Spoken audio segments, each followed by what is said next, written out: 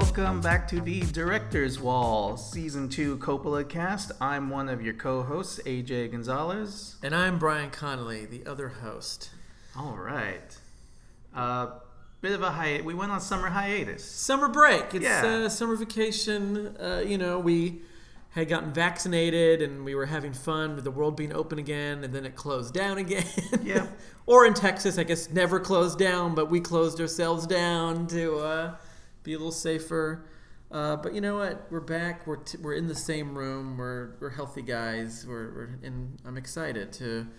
I think it was good to take a break because the last episode we did a few months ago was a bunch of like a potpourri of Coppola shorts, and I think there's a good sort of like intermission point because now we're back into sort of like what I would consider the later half of his career. Now we can just say that, and starting with Gardens of Stone, which is what we're covering today, a movie that I'd never seen before. I don't really know a lot of people who have seen it. Neither do I on both accounts. This was a movie that I didn't know existed until I started working at Vulcan Video and had to organize the director's wall every Wednesday or whatever. What's this movie that has been misfiled in Coppola's section? Nope, it's a real movie. No, and he made it. He directed it. But before we go into it, we're going to talk about the wine. We always enjoy a nice bottle of Coppola wine. Today, this is one we've done before. The 2018 Black Label Claret, 1910 type Cabernet Sauvignon. I'm not going to read the back because we've done it before, but it's a good wine. It's a good. I think you could describe this as a robust red. I think that's a word people use when describing red wine. Yeah. It's robust, like all of the Coppola wines, but the reds especially. Like you can just drink it.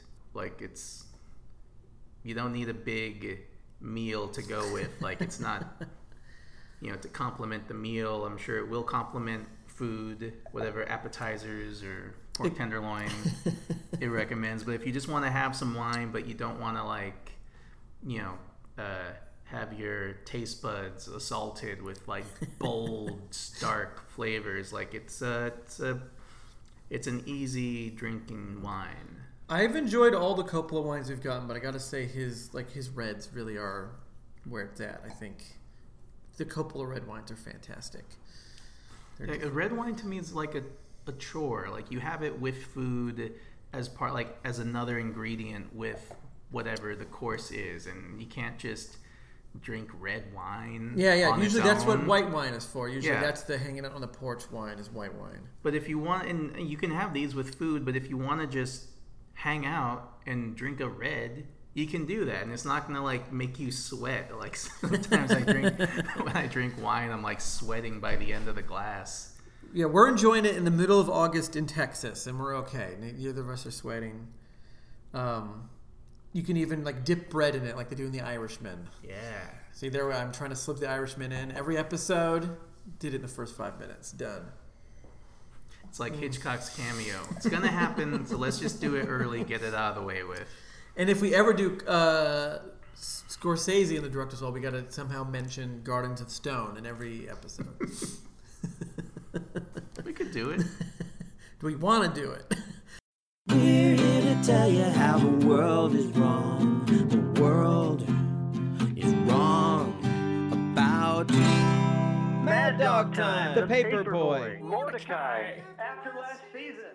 The World is Wrong is an extremely positive podcast where Andras Jones and Brian Connolly champion films the world is wrong about.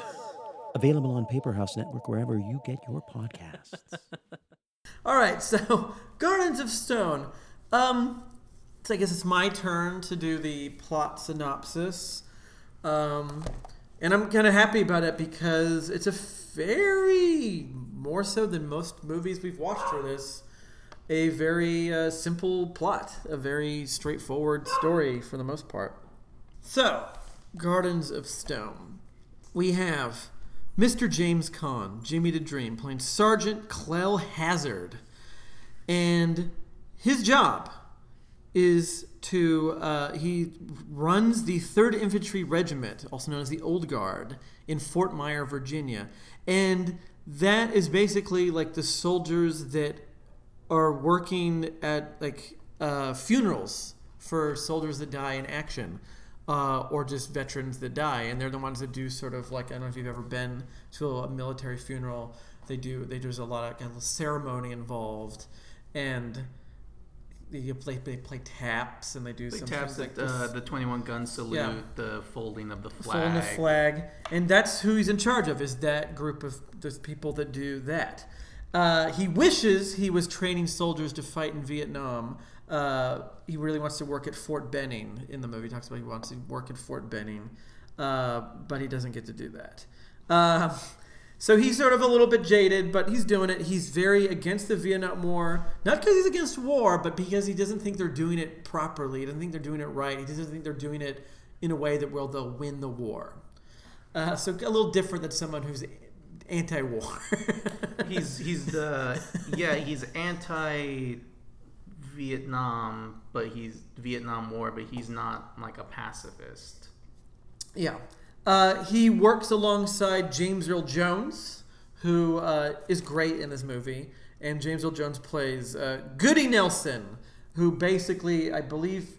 Am I right that he is above James Caan's character? That he is like slightly higher up in the chain there. They also work alongside a Dean Stockwell. We get a Larry Fishburne as sort of a drill sergeant type, making sure the barracks are run properly, that everyone's bed is made and dressed correctly. And so James Caan's going about like his life, doing his thing. Is not really happy. He's a divorced man. Doesn't really see his family. But then a young man named Jackie Willow, played by D.B. Sweeney, shows up. And there, for whatever reason, and I think he is the son of someone that James Caan knows. Because there's a letter written to James Caan's character being like, please keep an eye on my son, make sure he does okay through all this. And so there's this kind of father figure, son figure relationship forms between the two of them, where he basically takes him under his wing, sort of, and basically tries to guide him to do the right thing, to like, you know, in a way, not a strong way, tries to dissuade him from going to Vietnam. But D.B. Sweeney's character is very much like Willow, is like, no, I gotta go, I gotta prove myself, I gotta do the right thing. The right thing is to go defend my country in the Vietnam War.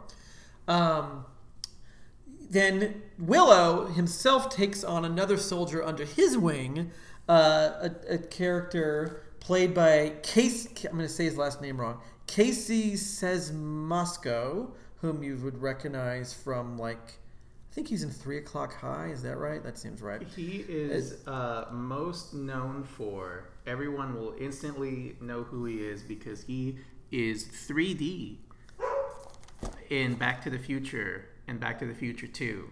That's right. He's the guy in Biff's gang that is wearing 3D glasses. That's right. He was also one of the greaser types in Stand By Me. Oh yeah, yeah. He has that look. So he plays Wild Man, and he's the guy in the, you know, like I mentioned, Larry Fishburne kind of being the drill sergeant kind of guy.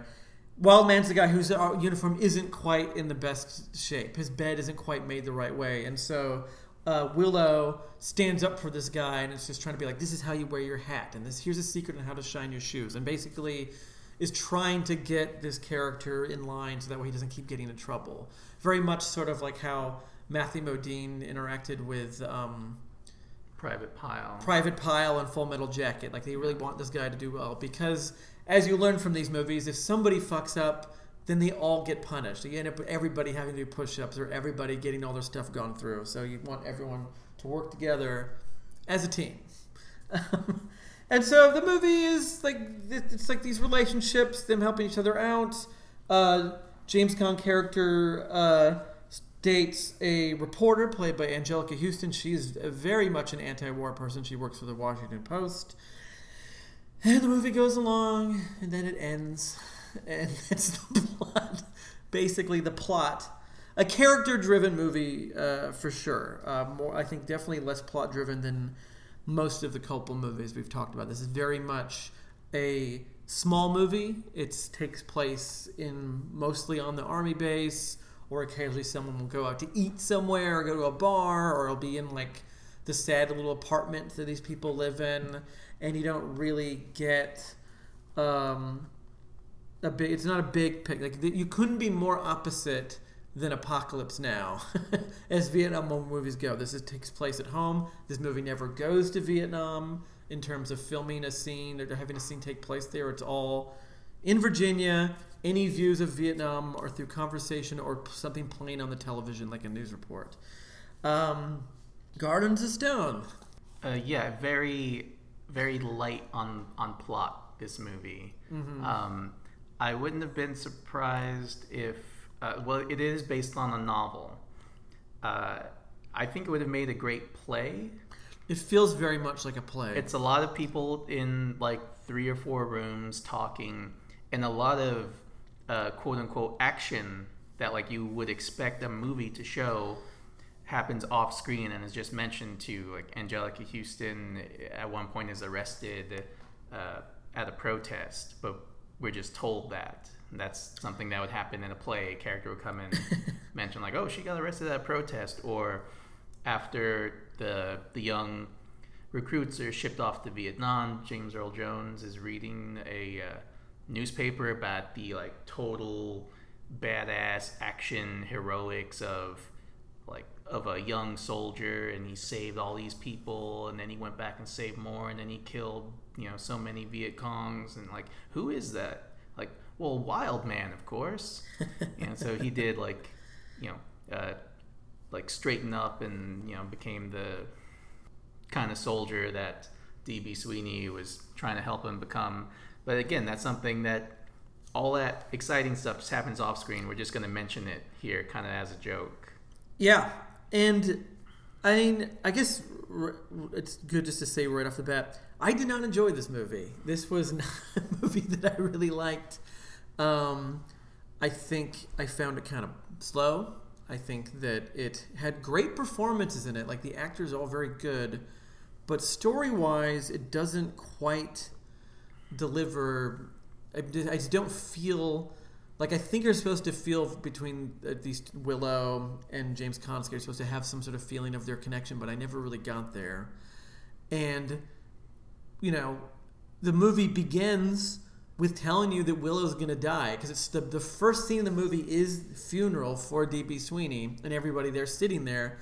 So you're like, okay, so we know he's going to already die in Vietnam, and so then we go through sort of the years before that, which is a little strange, because then the whole time you're like, so much of the movie is him being like, I'm going off to Vietnam and I'm going to do this, and the whole time you're like, well, he's going to die, which is an interesting, odd way to start the movie. I feel like like that should add poignancy to every scene with D.B. Sweeney, and to James Caan's like at first reluctant mentorship of him, and James Caan's relationship to him, but it doesn't, and I don't know why. Like, I don't want to say that this is a bad movie. I too did not enjoy this film. I would say it's okay at best. It's like, it's just, it's a weird thing of like, on paper it should be great. Like, you're reading this and be like, oh, this sounds interesting. All these actors are good.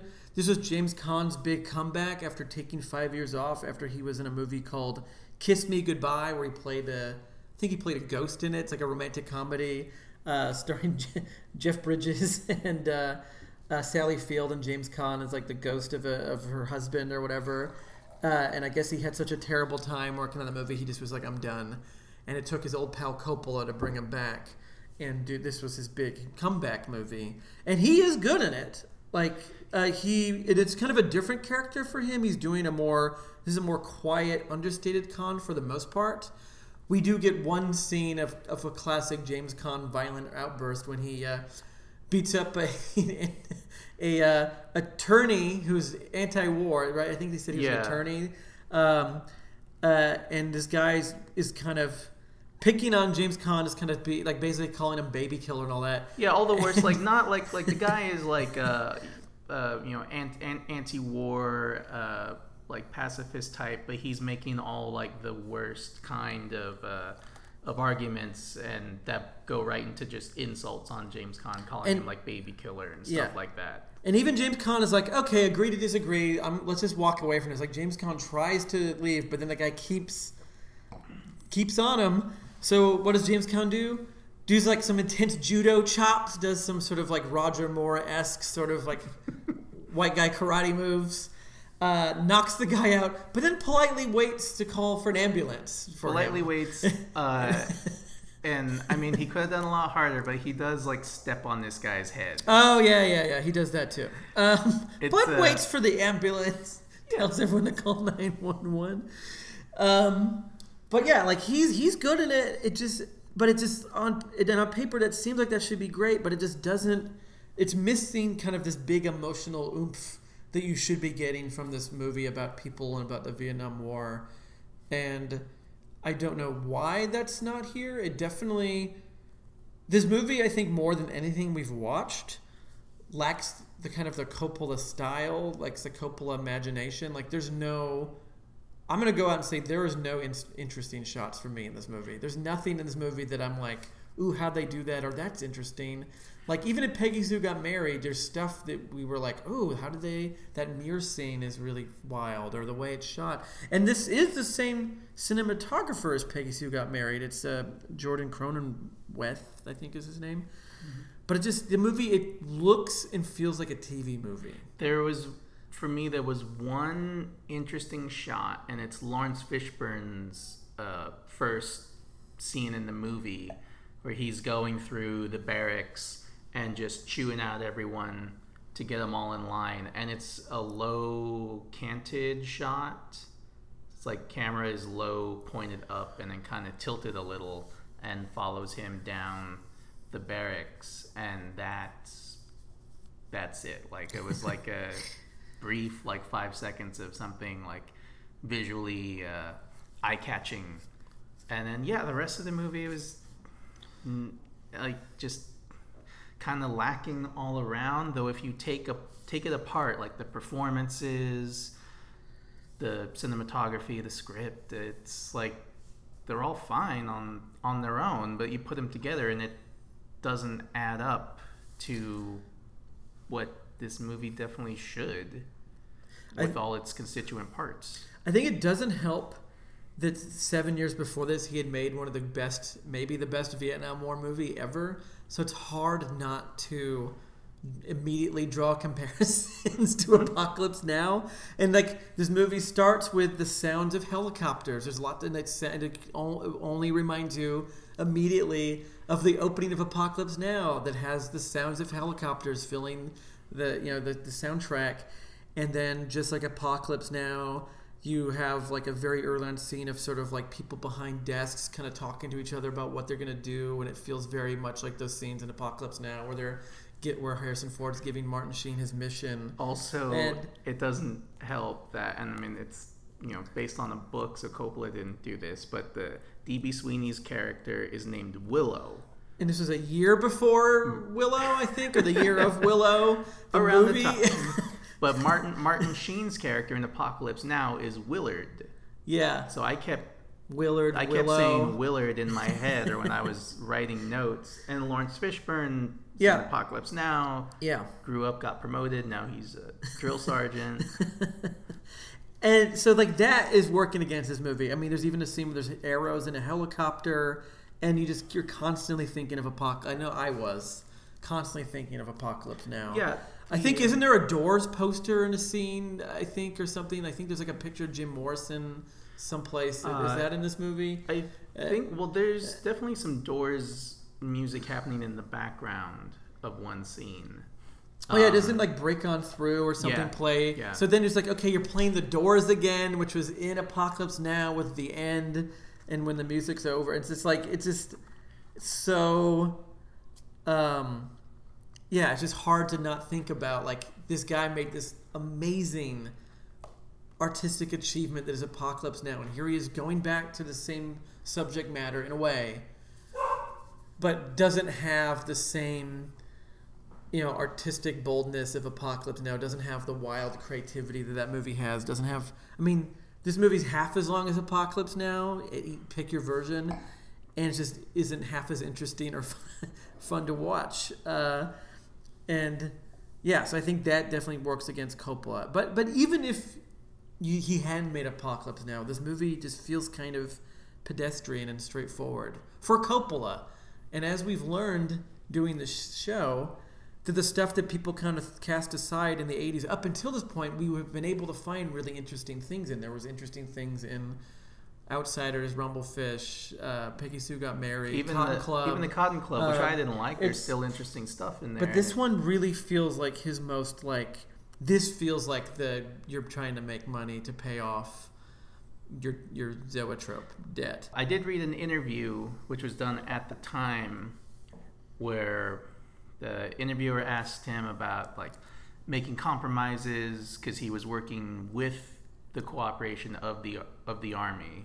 The Department of Defense okayed the script, they got script approval, and the interviewer was getting at doesn't that compromise the movie when you're trying to make a movie about Vietnam, but the Army has control over the movie. And he said, look, if you want to shoot a sunny day but it's raining outside, that's a compromise. And then talks about how Apocalypse Now he financed with his own money. He could do whatever he wanted.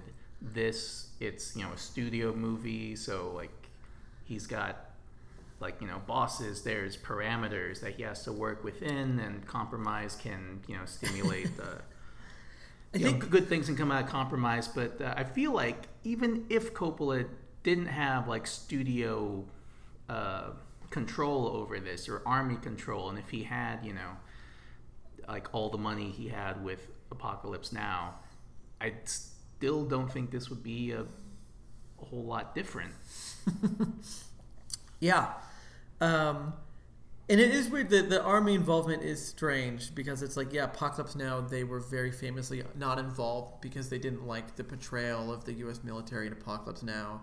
And here's the opposite, where he gets their full approval. They help him out. They give him uniforms. They let him shoot in Arlington National Cemetery, let him shoot at the real military forts. And I think that maybe is why the movie doesn't ever really feel like an anti-war movie exactly, and why James Caan's character is so...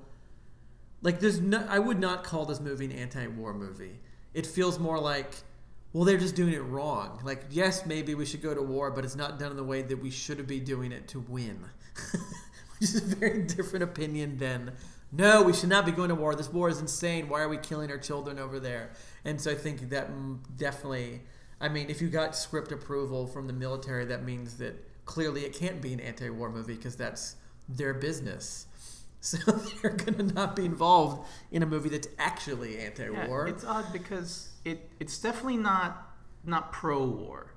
All right, it's definitely not in favor of war or even the Vietnam War, I think.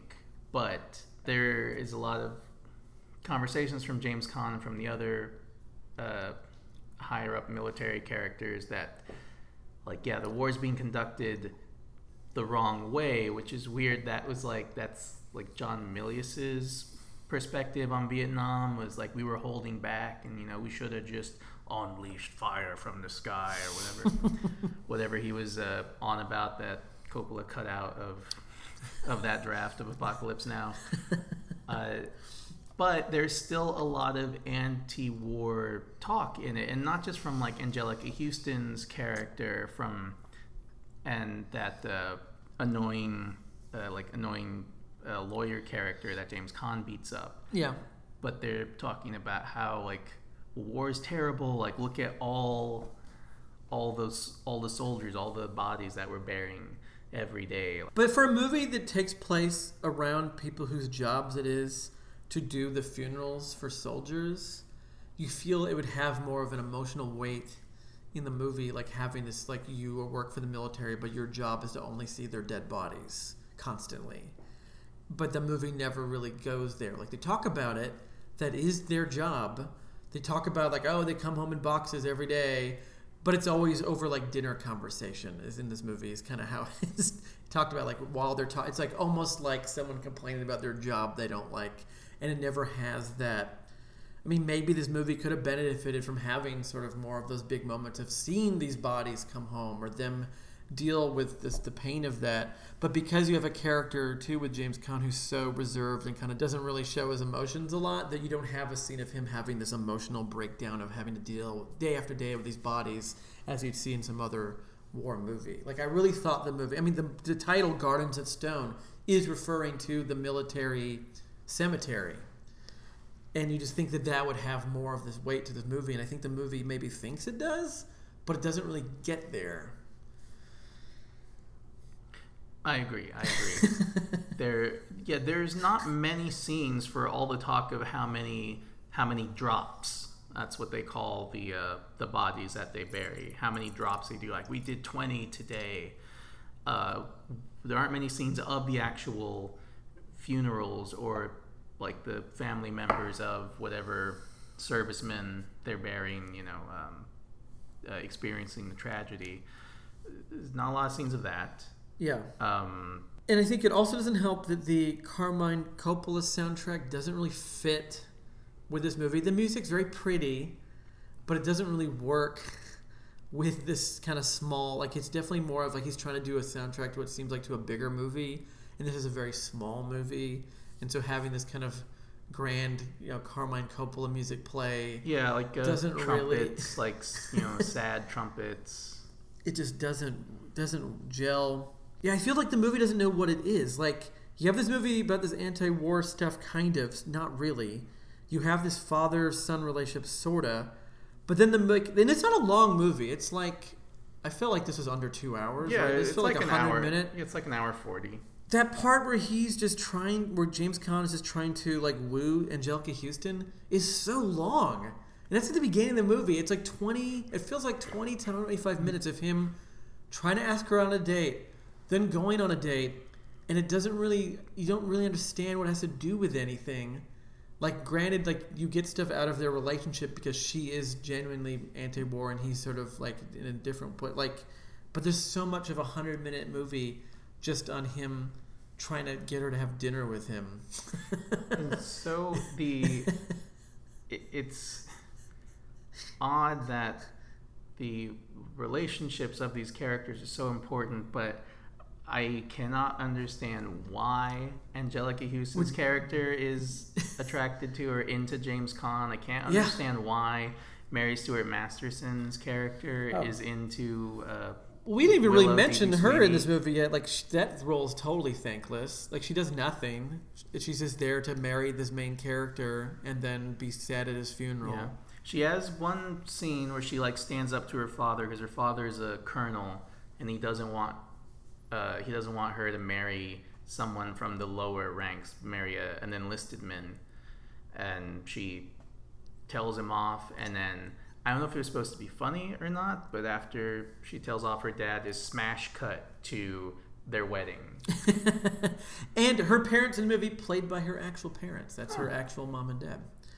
And we didn't mention that there's an Elias Cote. How do you say his name? Coteas in the movie. So you get some kind of wonderful reunion, even though I don't think they have any scenes together, but made the same year. So maybe somebody liked the casting of that one and decided to put them both together in this. My favorite parts of this movie was any scene with James Earl Jones in it, because he is genuinely funny and charming in this movie. He's a very lively, horny character. If you wanted to hear what Darth Vader would sound like as a horny man, watch this movie. But like the scenes with him and James Caan together, there is a great chemistry there. It's the only chemistry in the whole damn movie, honestly, where they feel like two old friends, and when they get together, their language gets a little more blue, and they get a little more silly. And James Earl Jones seems to be having a great time in this movie. And he's playing sort of a lighter character than he normally, which is interesting because he's playing sort of a high up in a military guy. But usually when James Earl Jones in a movie, he's very serious and he's very like, I am the most serious, strongest man in this room in terms of my presence. But here he's kind of goofy in a way. And yeah, horny. he's a horny guy. He's very excited to talk about James Caan dating Angelica Houston. But he's also very into and horny for his own wife, played by Lonette McKee. So it's not just like he's creeping on, other women. He's also still very horny for his own wife. Which is how you should be. Good for you, James Earl Jones. Correct. We also have, from Apocalypse Now, Sam Bottoms is in this movie. I don't really remember seeing him much in it. He's in it what seems like very briefly, or I just didn't recognize him. There's one scene where I oh, there he is finally, and then I don't think he was in the movie after that. It's like fun and odd that these established actors from previous Coppola movies are turning up here for nothing. Yeah, for nothing roles, almost like cameos.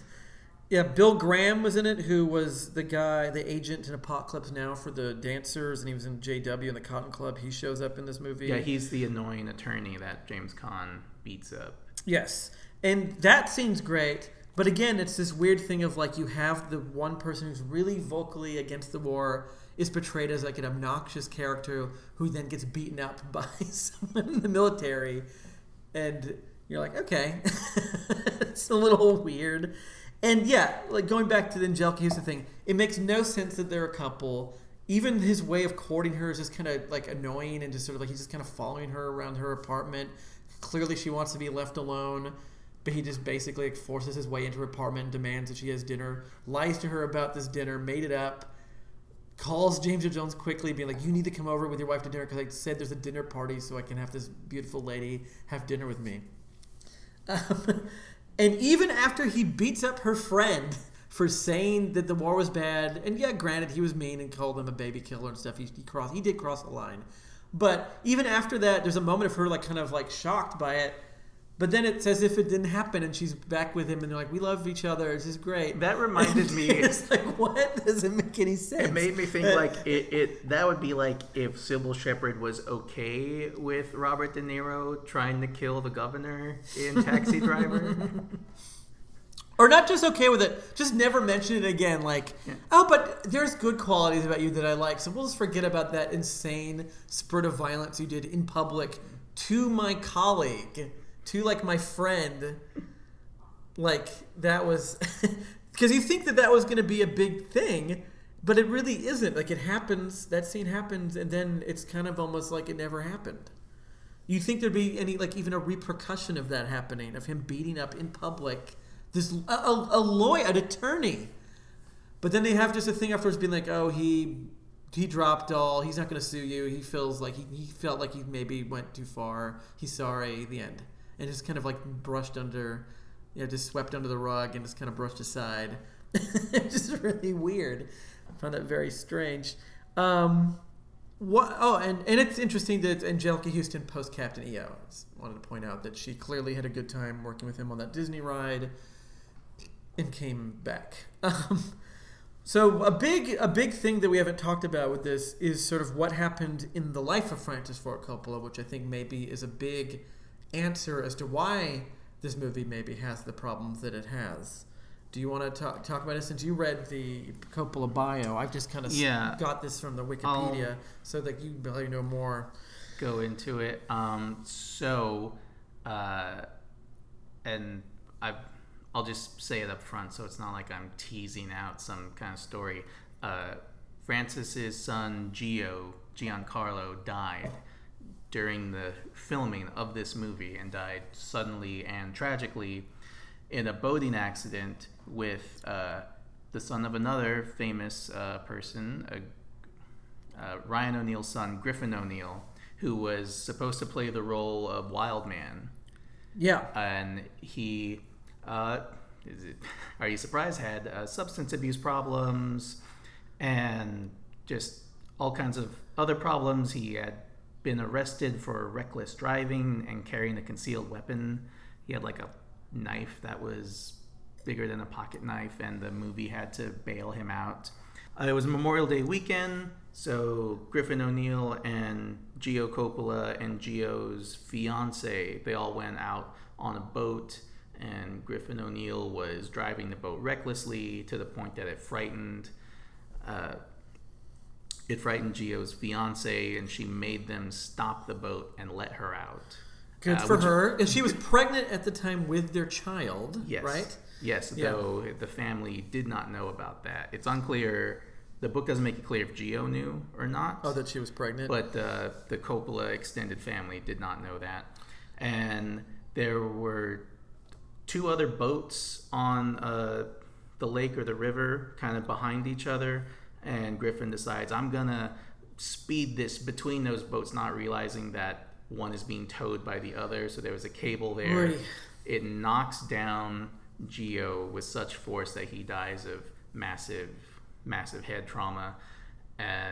Griffin then tries to blame it on Gio, saying that he was driving the boat, but there were a lot of people around that saw a blonde guy driving this boat. He gets ultimately charged and convicted with like reckless endangerment, and didn't serve any jail time, but had to do like a lot of community service. And Coppola, dealing with this, decided the best way to do it was just to keep on with the movie. It's what Gio would have wanted. He had to like busy himself, otherwise he would just be, alone and sad. And so they went right back to filming, and that kind of just cast a pall over the rest of this movie, which is about the death of young men, about one man specifically, about a father-son relationship, and losing someone before their time, and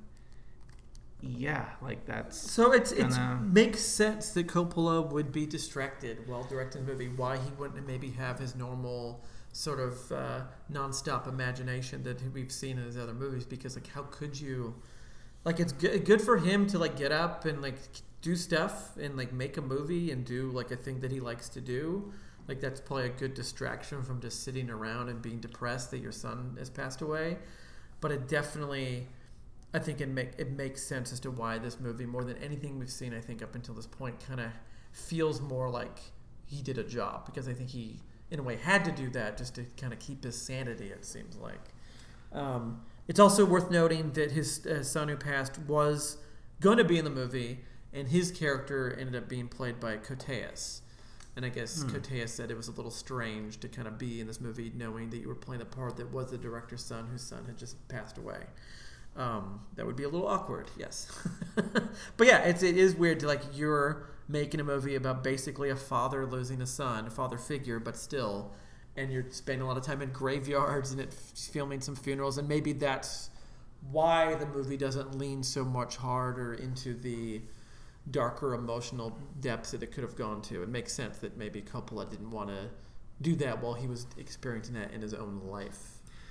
And so that tragedy, of course, looms over the movie. Like it's one of those things, like it's just attached to the movie. Like it's much like the Twilight Zone movie. When going into the Twilight Zone movie that Vic Morrow died, it's kind of hard to totally not think about it while watching it.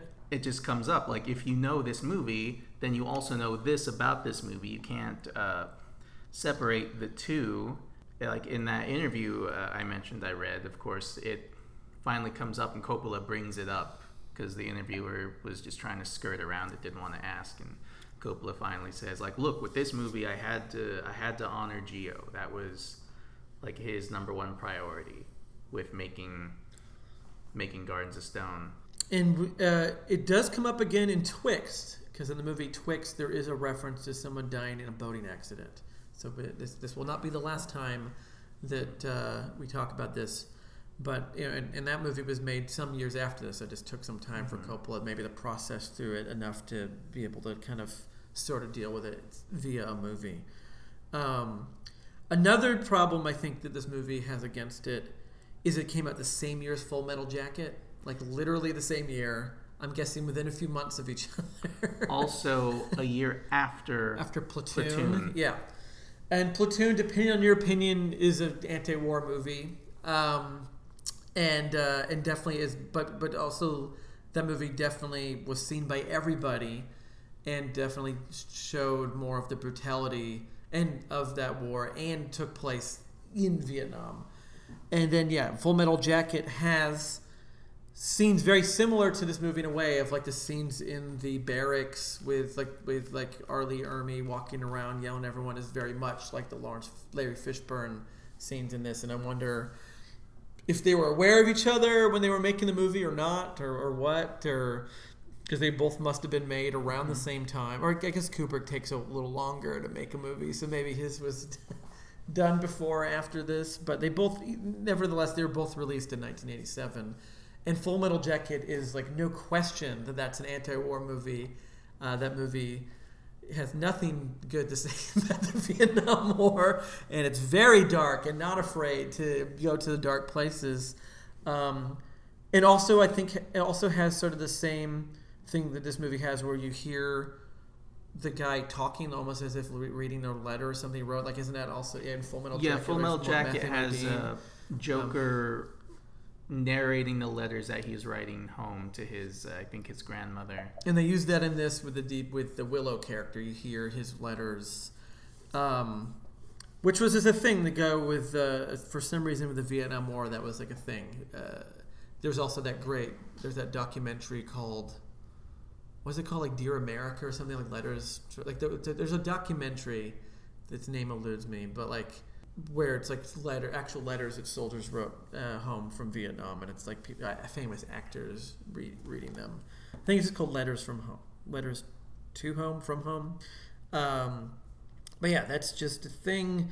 But yeah, Full Metal Jacket, a much better movie than this. So it's hard to not think about Full Metal Jacket when watching this movie. Yeah, and so those movies, both Platoon and Full Metal Jacket, are like intense, visceral movies because of the violence that you're seeing on screen and the emotions that they stir up of like fear and anger and why are we here, and like, well, we're here, so let's just try to live. And this movie, like we had mentioned, like should have, like, its visceral impact should come emotionally from the grief and tragedy dealt with all of these soldiers that come home, 20 bodies a day that they bury, and some you know and some you don't, but the ones you don't know you feel like you do know because the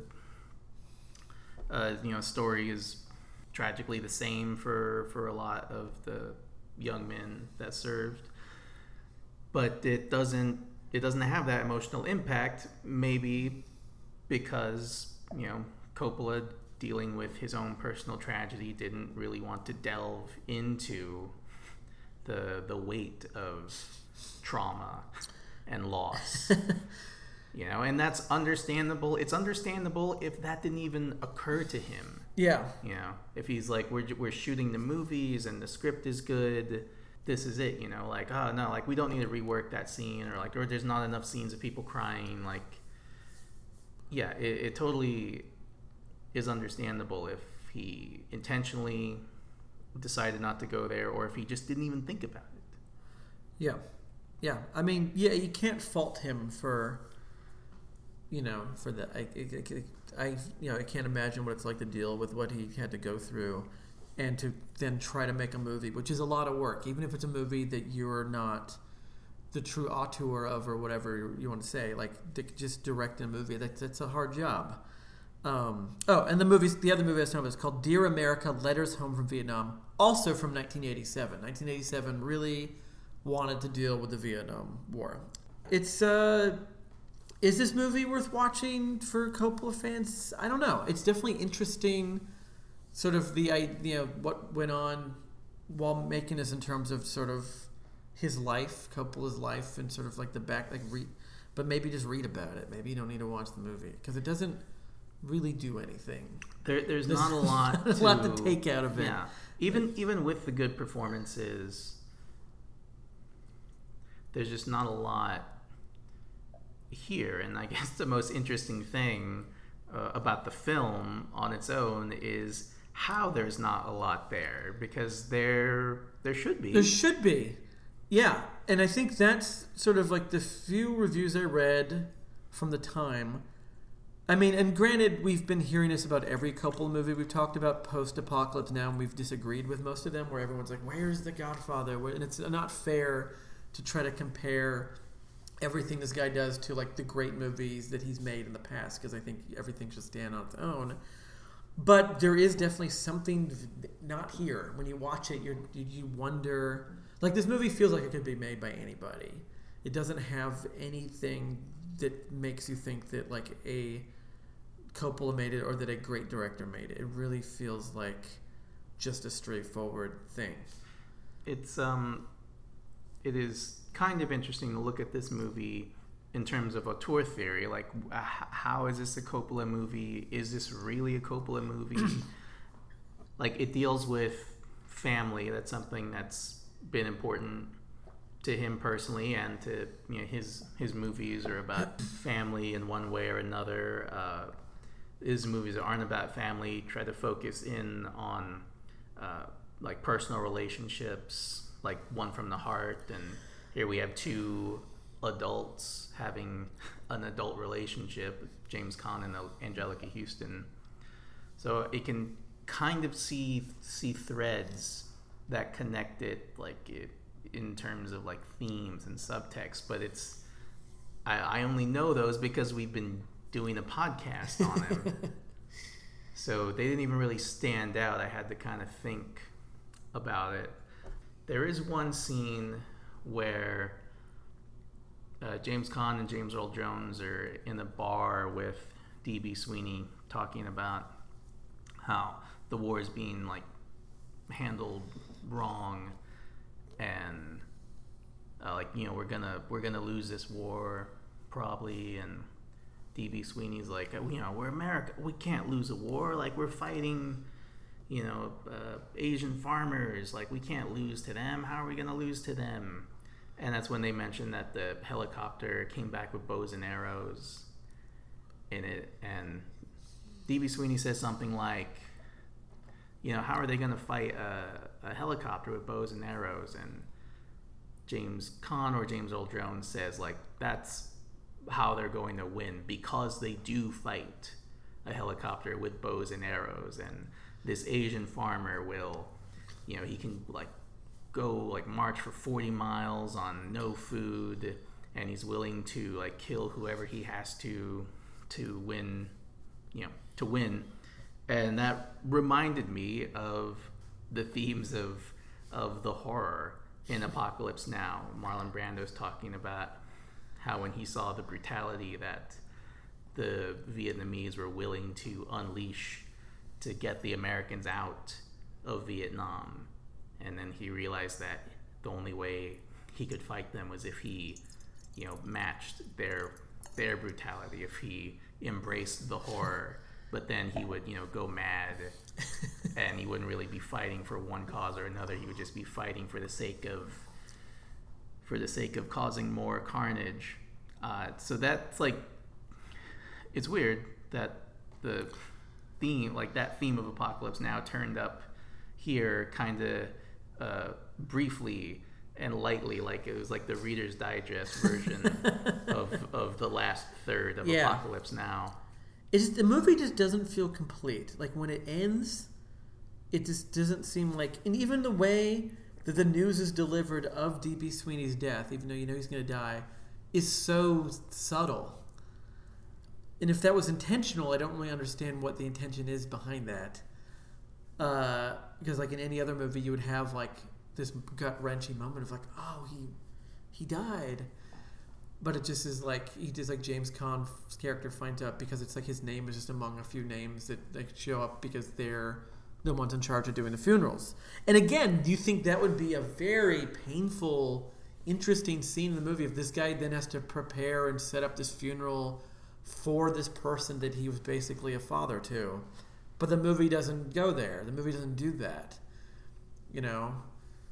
I mean, I guess it could have gotten ridiculous with the emotion. You could, but it didn't have any emotion. It really just sort of happens, which I guess fits with the way James Caan character is, who's this sort of like this reserved guy in a way. But it doesn't really work for in a movie in terms of being effective emotionally. Interesting note, this movie is written by Ronald Bass, the same year he wrote Black Widow.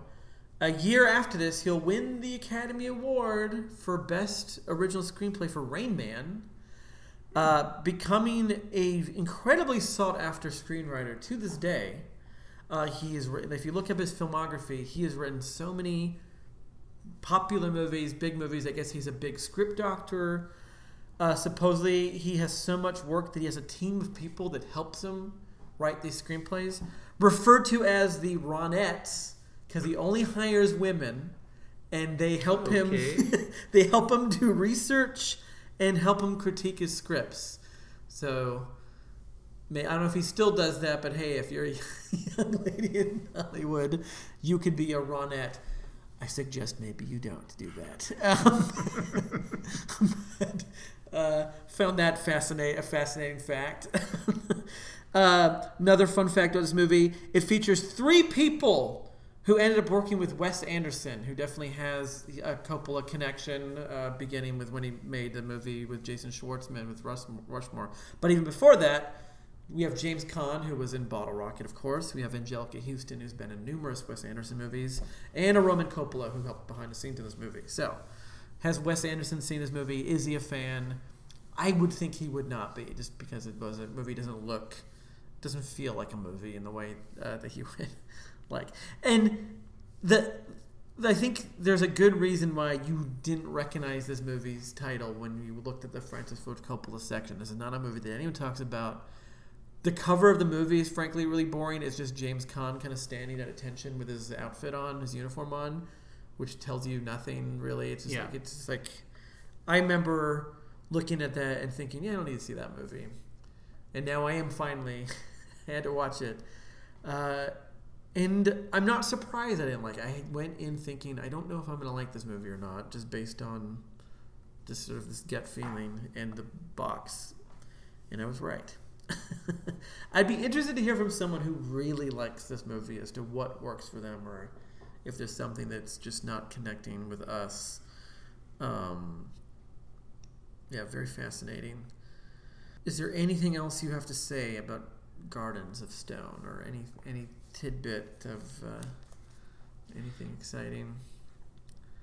Only that it stands out in comparison to other Vietnam films of the era. I mean, it's sandwiched in there right with Platoon and Full Metal Jacket, but the 80s now, beginning with the late 70s with Deer Hunter and Apocalypse Now, we could finally start making these movies about Vietnam and dealing with that on film. And there were anti-war films, and then all of a sudden in the 80s it shifted and they became action movies. You have Rambo Part 2 type thing. Rambo and the Uncommon Valor. Missing in Action, I think, is that Vietnam? Yeah, Missing in Action. And so it's badass, actually we didn't lose, or we're gonna go back and win again. Yeah, that was the genre. Then in the late 80s it starts to shift back with Platoon being you can look at it as action war movie, but it also as an anti-war film. It's just got so much awfulness going on. And Full Metal Jacket, which Kubrick didn't intend to be an anti-war film, he just wanted to make a film about war as a phenomenon. He didn't want it to be political, but because he's such a cold, dark dog, he couldn't help but feel like it's not okay. And then there's this movie, which I think of it as an anti-war movie, not really a political movie, but and it's the only one of these dealing with what's going on at home in a very specific part of home. Maybe that's one of the reasons why it didn't connect. So it stands out compared to other Vietnam movies. Also, it's just not as good as those other movies that you listed, unfortunately. And a subject matter that he would never deal with again. Like, this is the end of him talking about Vietnam, and maybe that's okay. He's got other stories to tell. Yeah. The movie did not preview well. It opened on like 60, or it only played in like 60 theaters, made like $6 million, and then got pulled from theaters. I'm impressed it made that much money. This feels like a movie that you would have seen like, oh, this was an HBO movie in the early 90s. Like, it really has that TV, not like ABC TV movie, but like cable TV movie from like that time before we knew that HBO was the greatest channel of all time. Like, when they would make sort of like movies with star power, but you can tell they didn't feel like real movies in a way. Like, it didn't have the budget, or just didn't quite have the the style, or the cinematic this movie feels very. It's the most straightforward couple movie we've seen. Like, wouldn't you agree? Like, I can't think of anything like this that we've seen so far. Yeah. Yeah. Everything else feels like a movie. It feels like a guy who's really thinking about it, and this one just doesn't have it. But I'm going to chalk that up to him dealing with some heavy-duty depression, trauma, grief. Like, I wouldn't be able to. Most people, when they deal with a death that close, they don't go to work. They take a leave of absence. He continued to work. He thought that would be best for him. But yeah, I think it's just like his heart isn't quite in it. So Gio's child is Gia Coppola, who grew up to make the film Palo Alto, which I really liked. Mm-hmm. Yeah, family filmmakers, really interesting. Yeah, so that's Gardens of Stone. I'm impressed that we talked this much about it. I was going in with dread, being like, I don't even remember this movie. I watched it 3 days ago, and it's already like just gone. It's just not in my brain. I'm excited. The next episode, which hopefully won't take us 3 months to do, is Tucker, A Man and His Dream, a movie I've never seen, but I will say I never had an interest in watching this movie either. I think is I remember the video box for it as a kid, where it's Jeff Bridges looking kind of dapper and confident, and there's a bunch of cars and has a bunch of color on it. And I remember thinking as a child, I'm not going to watch that movie. That doesn't look like a movie I have any interest in. And that title's terrible. It's a terrible title. The title is... But I'm interested to see, because I love Jeff Bridges a lot. He's never bad in anything. I've heard that it's a good movie from people. I don't really know what it's about. I'm assuming somebody named Tucker. I know he's a man. I believe he has some sort of dream. And it looks to be a bigger budgeted movie, so maybe we'll get some more Coppola visuals, something a little more cinematic than Gardens of Stone. Yeah, I'll save the backstory for our next episode, but leading into that, because it factors into Gardens of Stone and our last episode, how Coppola was doing jobs for hire just to pay off his debt. He was getting kind of sick of that, and George Lucas said, like, well, Francis, what do you really want to do? Like, well, he has always, since he started making movies, wanted to make a movie about the life of Preston Tucker. Lucas says, you should do that. And Coppola asked, like, the tables turned, and now he was asking his young friend to help him get this movie made. While that was being set up is when he does Gardens of Stone, just to, like, get a check, pass the time before he's ready to do Tucker. So George Lucas is involved in the movie. Is he a producer on it, or is he just kind of helped make the movie? I don't know if he is officially a producer or not. Interesting. I'm excited. I'm very excited to watch this movie. And that movie is, if you want to play along, it is widely available, or at least more available than Gardens of Stone. Yeah, you can watch it for free on IMDb TV. Hey, that's what I'll be doing. Though, isn't there commercials on that? There are commercials. Good job, IMDb. They're okay. Their commercials are okay. They're not that abrupt, but what they do is a commercial will come just like in the middle of a scene. Yeah, I don't like that. In a way, sometimes I like it because I know that I'm not missing anything. Like they didn't cut a scene. Yeah. I'll check if Tucker is on my favorite commercial included streaming site called Tubi. Yeah. They'll cut mid-sentence to a commercial. They'll cut mid-sentence, but they do it in this soft way where a countdown clock shows up in the top corner of the screen and it counts down like 4 seconds, and then it fades the movie out for like 1 second before it actually starts the commercial break. So it's not just abrupt, like you're watching two characters talking and all of a sudden the Geico Gecko is there talking to you. Yeah.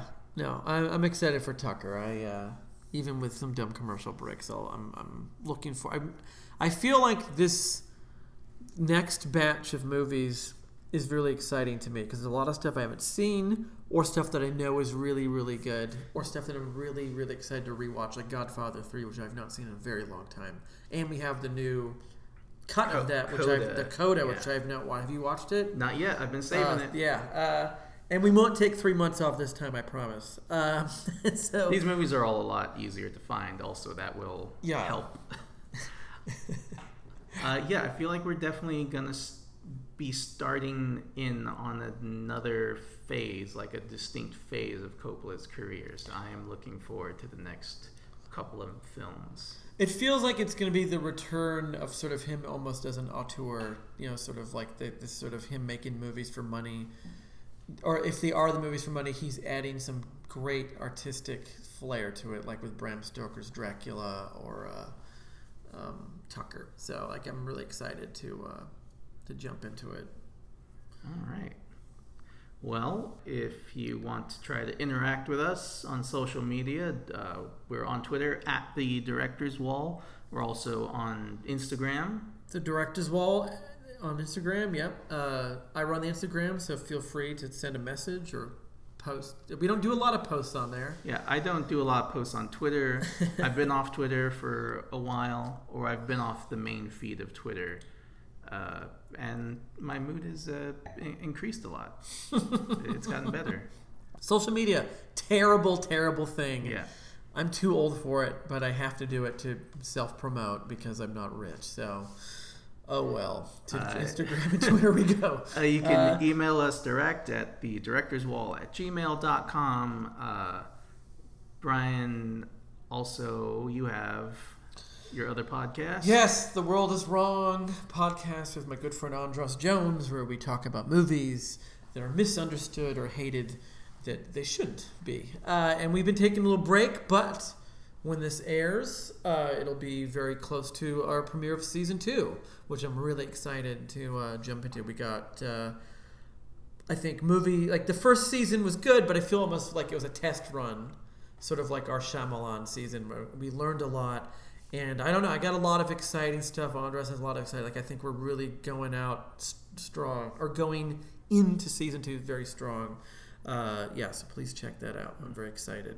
And for anyone wondering, we will be covering M. Night Shyamalan's Old as a bonus episode. Yes. But we're waiting for it to come to our homes, which will be in October. So that could be our Shocktober episode. Yeah. That's what we can do, is not do a Coppola movie that month, but do a Shyamalan movie, because we follow strict Shocktober rules where you can only watch a horror movie or horror adjacent movie in the month of October. If you stray from that, you have failed Shocktober. Yes, you don't want to let Shocktober down. You're kicked out of Vulcan Video.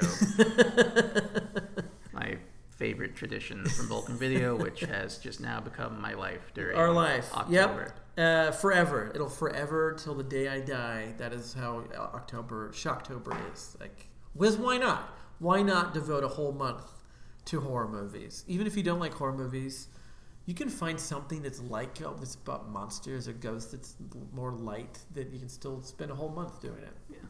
Yeah.